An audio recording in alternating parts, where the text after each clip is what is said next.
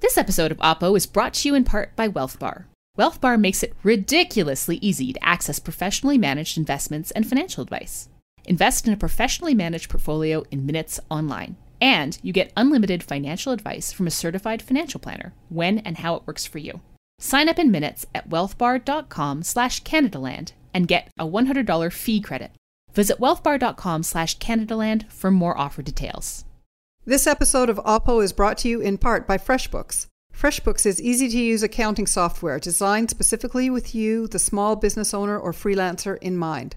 FreshBooks makes it easy to stay in the black without seeing red. It's genuinely easy to invoice, expense, and manage your books as a small business owner. For more information, go to freshbooks.com/Oppo.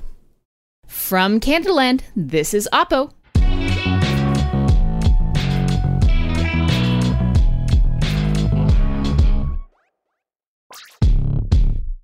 So I'm Jen Gerson, and this is my new co-host for this winter, Sandy Garasino, who is the columnist with the National Observer. Hi, Sandy. Hey, Jen. I'm so thrilled to be here. This is going to be fun. I think this episode is going to be fantastic, and I hope also that our audience gets to know you. Tell us a little bit about yourself. Former trial lawyer. I've been writing now for a while with the National Observer. I'm just kind of an observer of the world. I look at the national affairs of Canada. I look at BC issues, but a lot of global issues, and just happy to be here. Awesome. Well, I would like to know one day how you went from becoming like a trial lawyer to a writer, because that's usually the opposite step that most people make. It's the better step. Now, I also remember I really liked some of the work you did during the SNC scandal. You did that really, really awesome breakdown for the National Observer of what that scandal was all about and got into the details of the actual corruption of the SNC executives involved in the sort of the Libya meddling. And I thought that was a really excellent and fresh take on that whole issue. So I was thrilled to read that. And also when, your name came up to potentially co-host the show for a little while, I was super excited to have you on. Thanks so much. I actually really enjoyed that piece, and I think that we kind of missed the global picture and the bigger picture about why that mattered and why it mattered that our Justice Minister was independent. Super excited to have you, and I think we're going to have a great show. So let's get to it.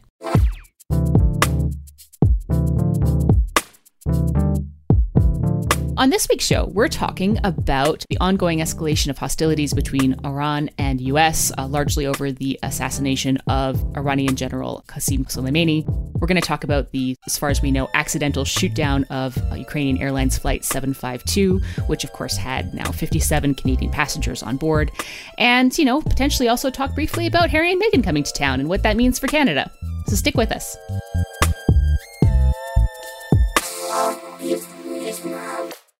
This episode of Oppo is brought to you in part by WealthBar. WealthBar believes your investment experience shouldn't be determined by how much you have. So whether you've got $1,000 or $1 million, you get access to professionally managed investments and financial advice. For example, you can open a TFSA or an RRSP online in minutes. There's no paperwork and no hold music. You can check in on your investments anytime from your computer on their easy-to-use mobile app. And you can start investing with as little as $1,000. It's a pretty reasonable amount to start investing with. Consolidate your investments into one easy-to-manage view and get the full picture of how your wealth is growing. Get full transparency into your user fees and performance at anywhere, at any time. WealthBar makes it easy to make more confident decisions about your money. You can speak to a financial advisor by phone, chat, email. You can even book a meeting. And these are services that are included in your fees, regardless of how much you have to invest. Start investing right away, right from the comfort of your PJs. Sign up in minutes at wealthbar.com/CanadaLand and get a $100 fee credit. Visit wealthbar.com/CanadaLand for more offer details. So, we've had quite the week. I'll say, no kidding. Who was expecting this? Yeah, absolutely. It just sort of seems like, especially with the Trump regime, every week seems to get more and more chaotic and insane than the week before. And of course, this one ends with, where are we now with the Iranian stuff?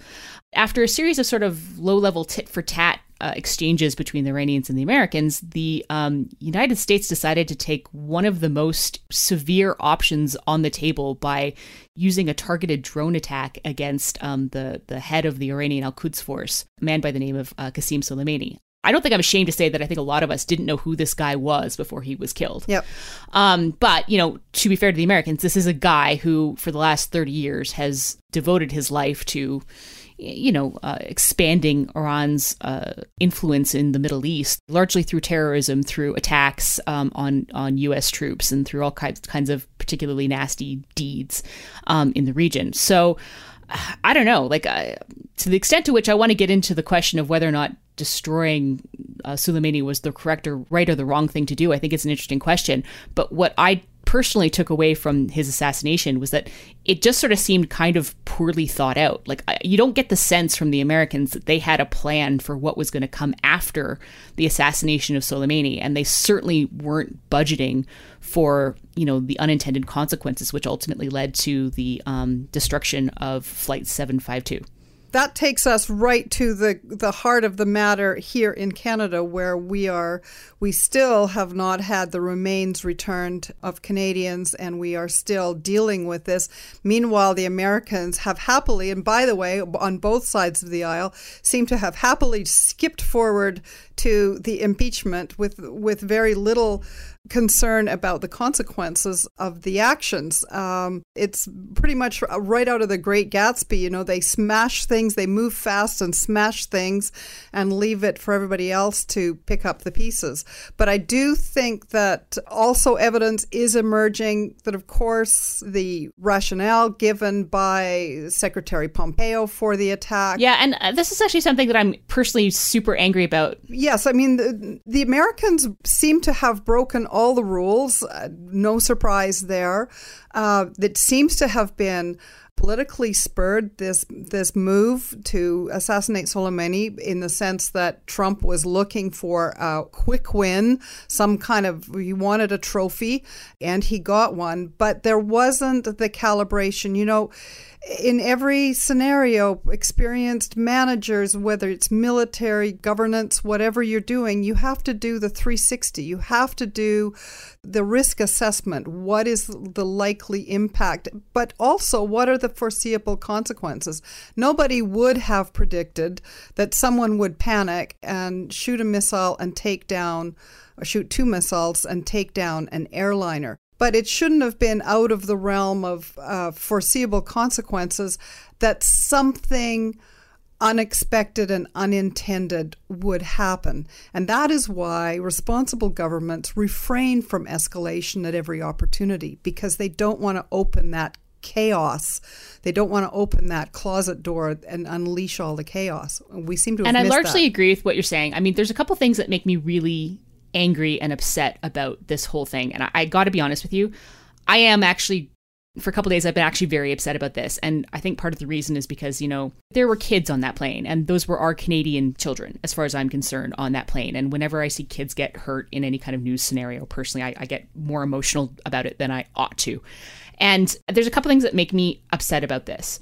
One is that it seems to me that whenever the Americans go on some kind of foreign or domestic military misadventure, or even just trade misadventure, it's the Canadians who keep on getting kicked in the teeth. And to be frank, a lot of the middle power allies that the Americans have who kind of eat the consequences, because the Americans themselves are too big and powerful to attack directly. So if the Chinese want to make a point to the Americans about their, ongoing trade war, they don't go after the Americans directly necessarily. No, they'll detain 2 Canadian citizens, as they have done. Or they'll cut off imports of canola and pork from Canada, because, I mean, that's an easier target. We're an easier target than the Americans are. I don't think that the shoot down of Flight 752 was purposeful at this point. There's no evidence to suggest that that's the case. But it seems to me like it's another one of these cases where, the Americans have now shot down Soleimani, and now they get to move on. And woohoo, it was great. Look, the retaliation from Iran was this symbolic, nothing sort of missile hit. And, we win. Yay, go USA. And, our citizens get shot down in a plane, and the Americans don't give a shit because they don't have to. It's not their people. I mean, I think it's a bit of a dorm room level argument to waste time arguing about how much of this was Donald Trump's fault, frankly. But when I hear Donald Trump get on a platform and say, well, this had nothing to do with us, and that plane was just in a bad neighborhood at a bad time, I get infuriated. I get viscerally angry. Yeah. So on that note, Sandy and I mean, we're talking about what we know about what's going on, but I mean, I think both of you and I would acknowledge that we are not experts on Iran and we're not experts on the Middle East. So to that end, we both chatted with a couple of experts. One of them was Hugh Siegel, who is the Matthews Fellow in Global Public Policy at the Queen's School of Policy Studies.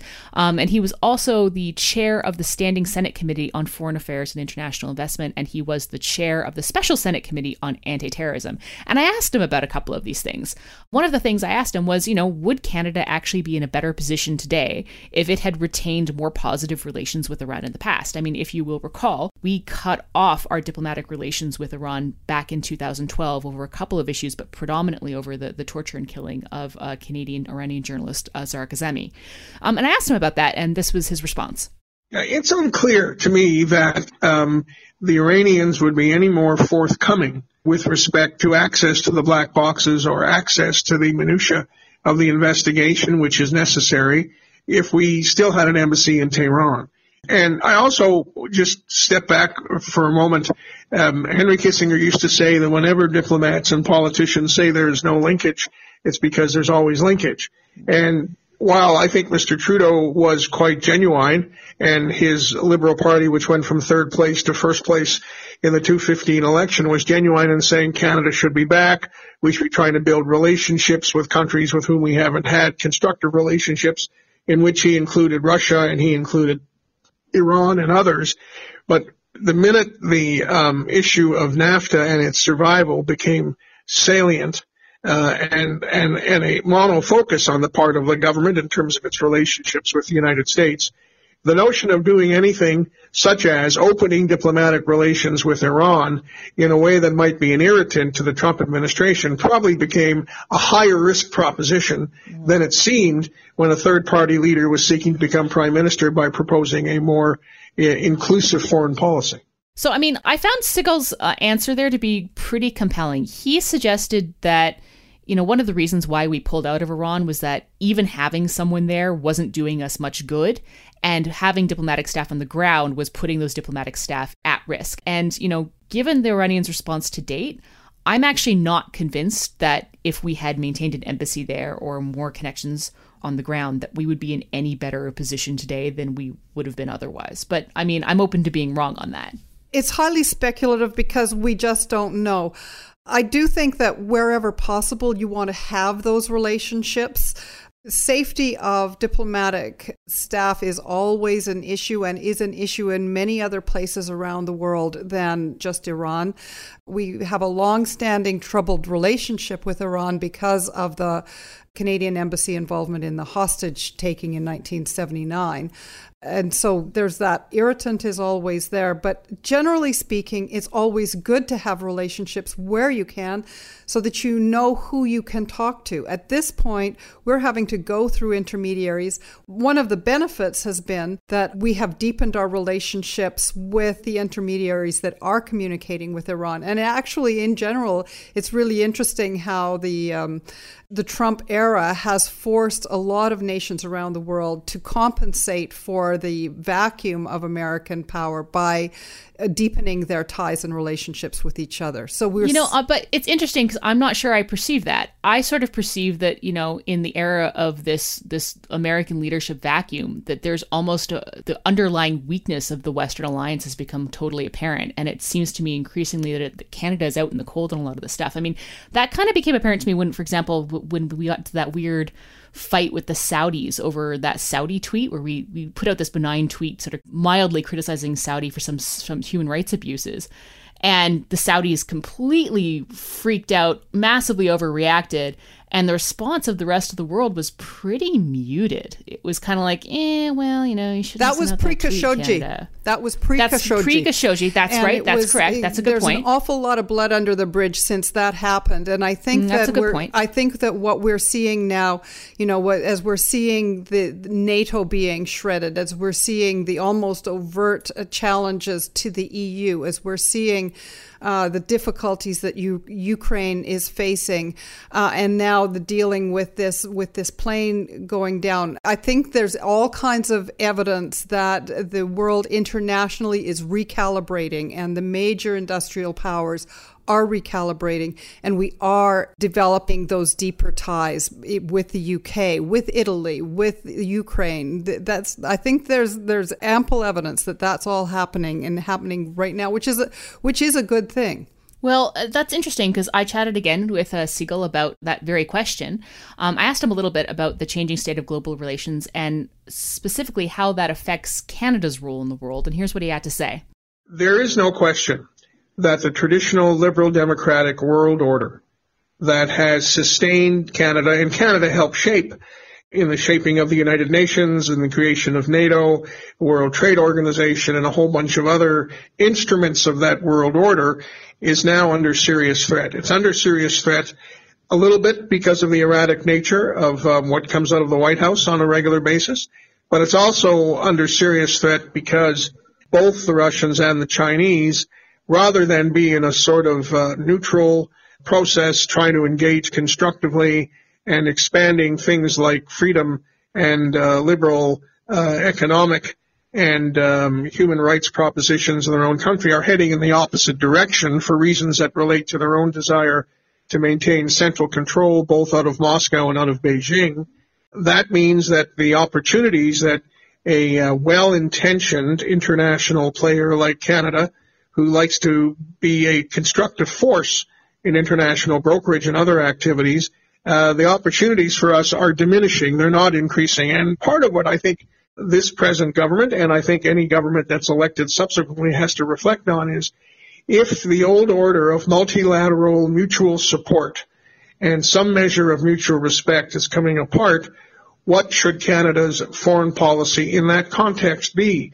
What does a foreign policy based on Canada alone look like, or more alone than before, as compared to a multilateral Canada working in collaboration with a whole bunch of allies who share common views and common small L liberal goals for how the world should develop?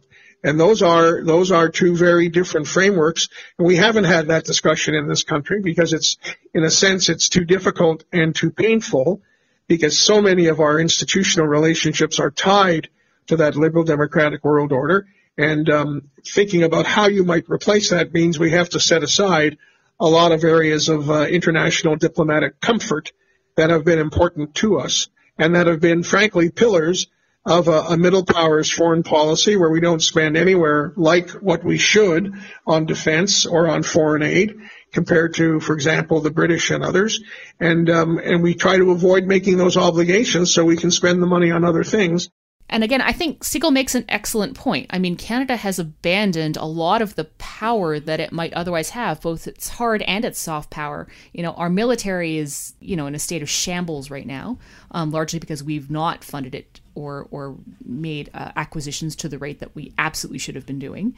And our soft power is also not where it should be, just due to sort of a lack of funding on health, cultural, and social initiatives around the world. And I think that there is an argument to be made that, if we're going to be moving into an era where you have authoritarian powers are more ascendant, maybe American leadership is on the decline in the global world, that it's going to be up to like middle powers like Canada to step up and take a stronger role. But that's going to cost us money, and it's going to cost us resources, both in blood and treasure. And that is something that we are really going to have to look at as a country. And again, I don't see the vision coming from any of the parties about any of these issues. Well, I'm going to challenge you on the blood part of the blood and treasure. I don't know. I mean, we have our NATO operations in Iraq. We have the anti-ISIS operation that has been on the ground there. We have allies that are in the region that we're working with, but there has not been a great sacrifice apart from Afghanistan. I don't think that in terms of our soft power or projecting power internationally that we do have to take that outstanding a military role other than the peacekeeping role that we have adopted. I have some real fundamental skepticism around peacekeeping, but that might be another conversation for another day. That's a different conversation, but I don't think that I don't think that anybody expects that Canada is going to be any kind of a military heavyweight of any nature. But it's interesting. I do think that I do think Canada needs to show that it can contribute its fair share to necessary military force if necessary. If I could just finish the point.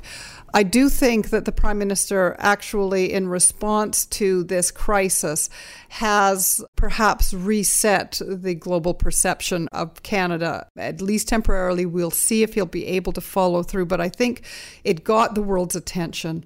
I think he was really essentially able to force Iran to make the admission. It put Iran on its heels in a way that we hadn't seen before. I think there's some argument to say that Canada actually has the potential here to be a much more significant player. I don't know. I think what forced Iran to make the admission was the video that came out showing the missile strike. I think Iran could have ignored Trudeau's statements very easily if it had wanted to. And I think that part of the reason why the protests are now breaking out in Iran was because the video showing the missile strike just became irrefutable. When you have a global leader standing on the world stage saying Iran shot down an airliner and killed dozens of our citizens, that has much more impact. I think that a rogue state like Iran could have ignored Trudeau very easily. That being said, I think that there are different debates about how well Trudeau handled this. I've heard arguments saying that Trudeau's handled this very well. I've heard arguments that say that Trudeau's handled this very meekly. And I think that there's an argument for both. I think people of goodwill can sort of perceive the things differently. I do think that, there was a concern immediately after the shoot down of the plane that the same thing that had happened to the Air India bombing back in the 80s was going to happen here, that there was going to be a sense from Canada that these aren't, quote unquote, our people, and so therefore we don't have to respond as if this was anything other than just like a foreign terrorist act. And I do think that to some extent, I hope that we have not made that mistake again. I hope that people in the Iranian community understand that, for most Canadians, I mean, certainly for me, I feel that this is a loss of our people, this isn't some foreign affairs problem that doesn't affect us at all. And I do think that to some extent there's a good argument for saying that some of the initial muted responses from Trudeau were probably appropriate because he was trying to prevent an escalation of tension and escalation of force in the region.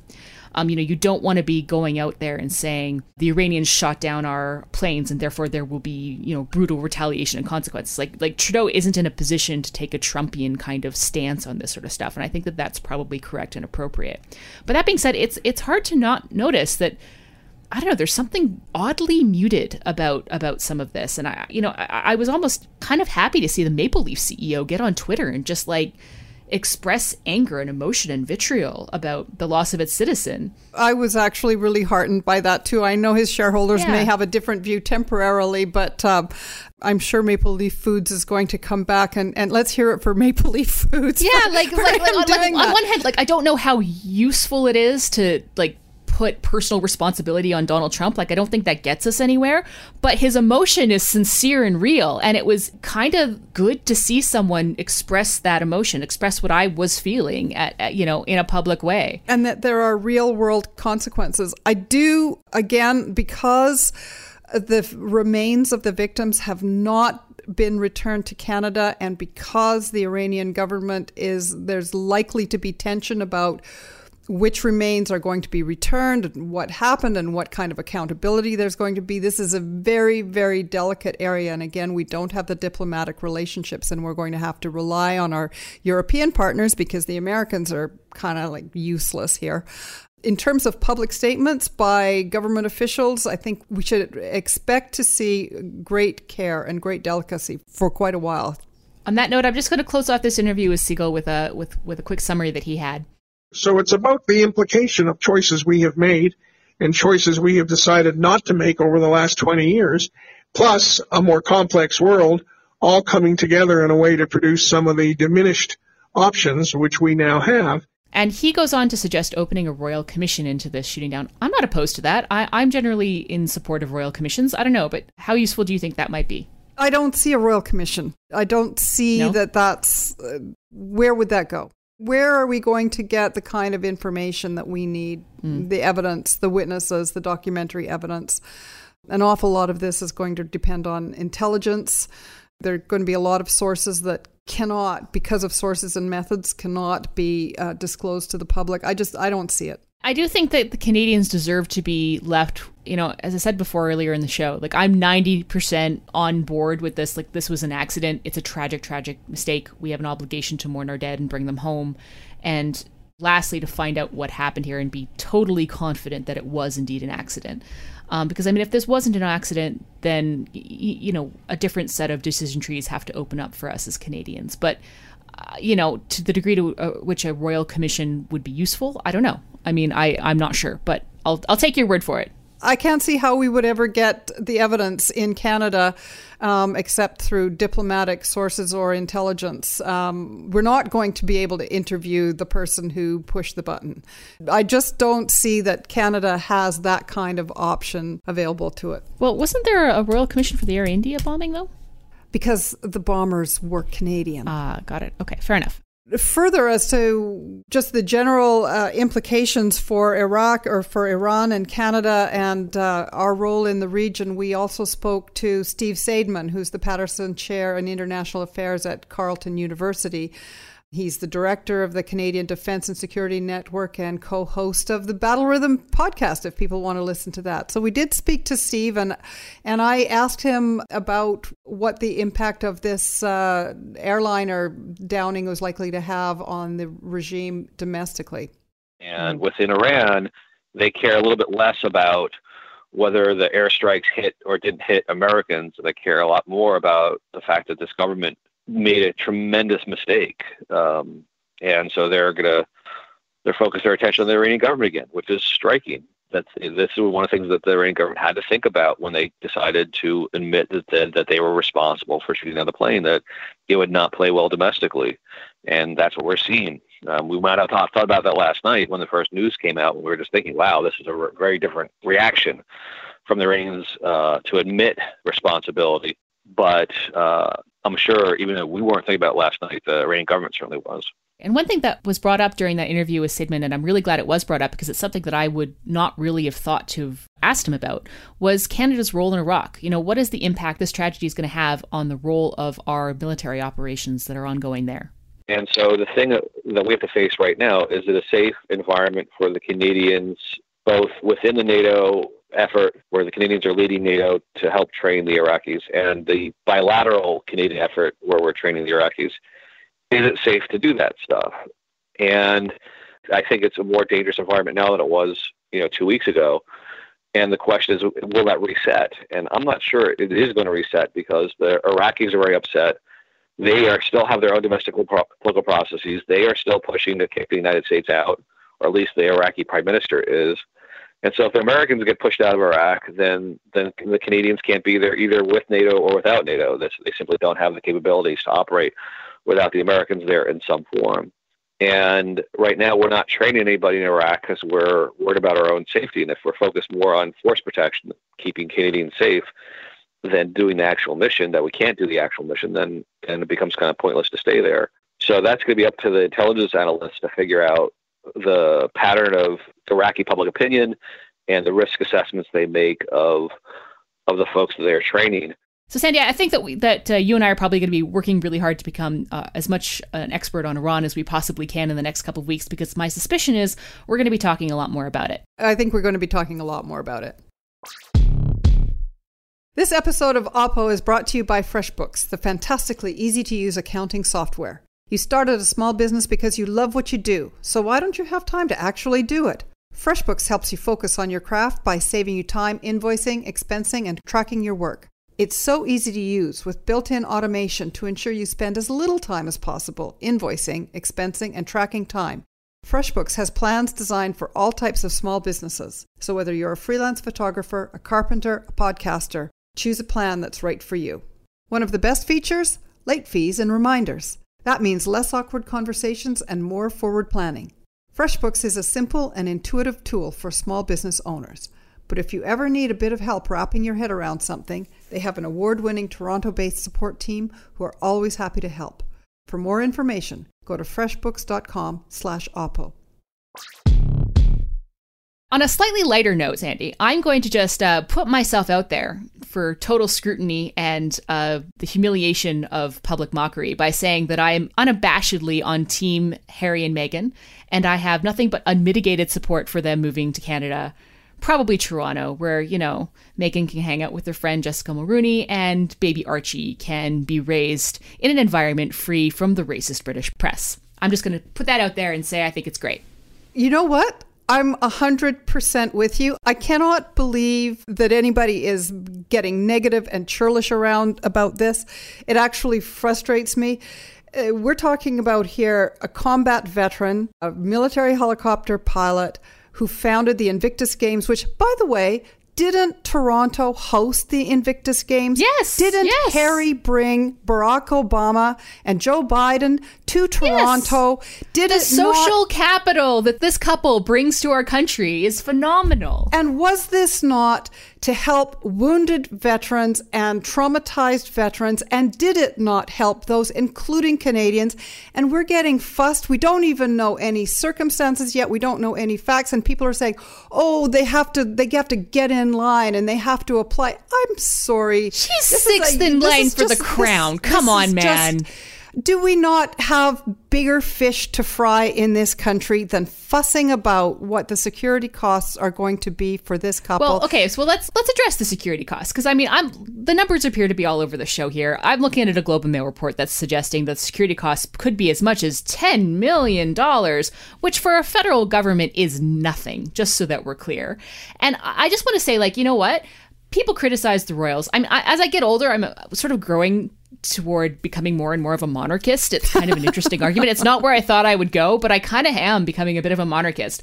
But, you know, there have been some studies done, even in the UK, that shows that whatever the UK spends on the royals, the return on investment actually tends to be significantly more than the actual cost of hosting them or supporting them.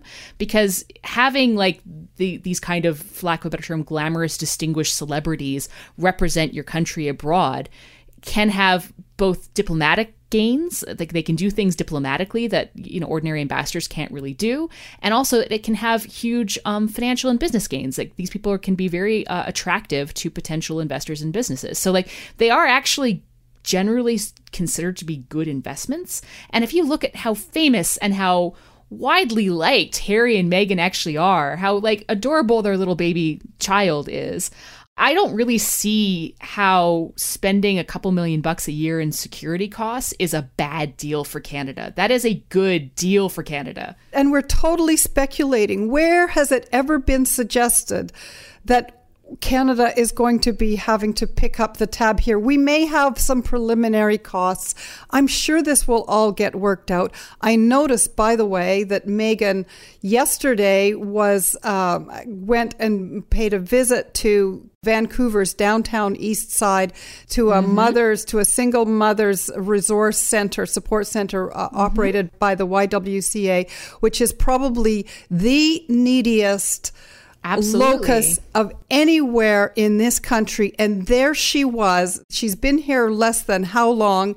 And there she was doing the work doing want. Charity. I mean, if we ever wanted a royal family, which I'm not a big monarchist, but for heaven's sakes, they're doing good work. These are good people. They have committed their lives to service.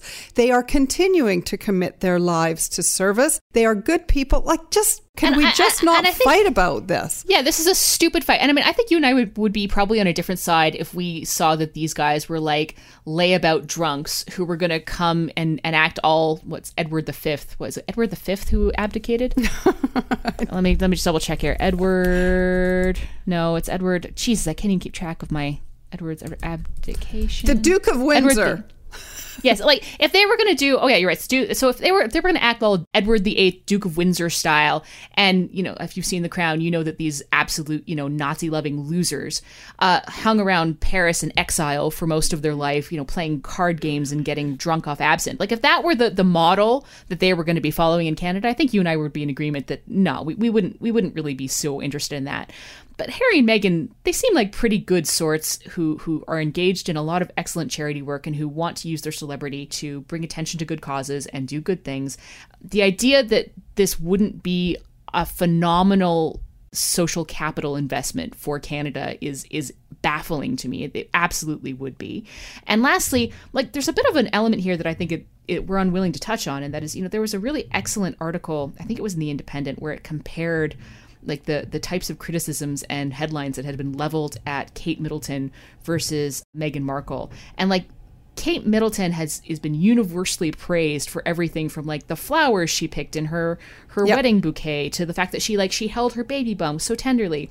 And Meghan Markle just got trashed for doing exactly the same thing. Like she's there was one that was really, really absurd that said, well, look, Meghan Markle put poisonous flowers, forget-me-nots, in her wedding bouquet and therefore endangered her child, you know what I mean? Like endangering Charlotte's life. Endangering Charlotte's life. And it was exactly the same wedding flowers. Yeah. And like in one headline, it was like Meghan Markle's ostentatiously engaging in virtue signaling by holding her baby bump. And it was so striking. And I didn't really appreciate just how nasty the British tabloids had been toward Meghan Markle until I saw that.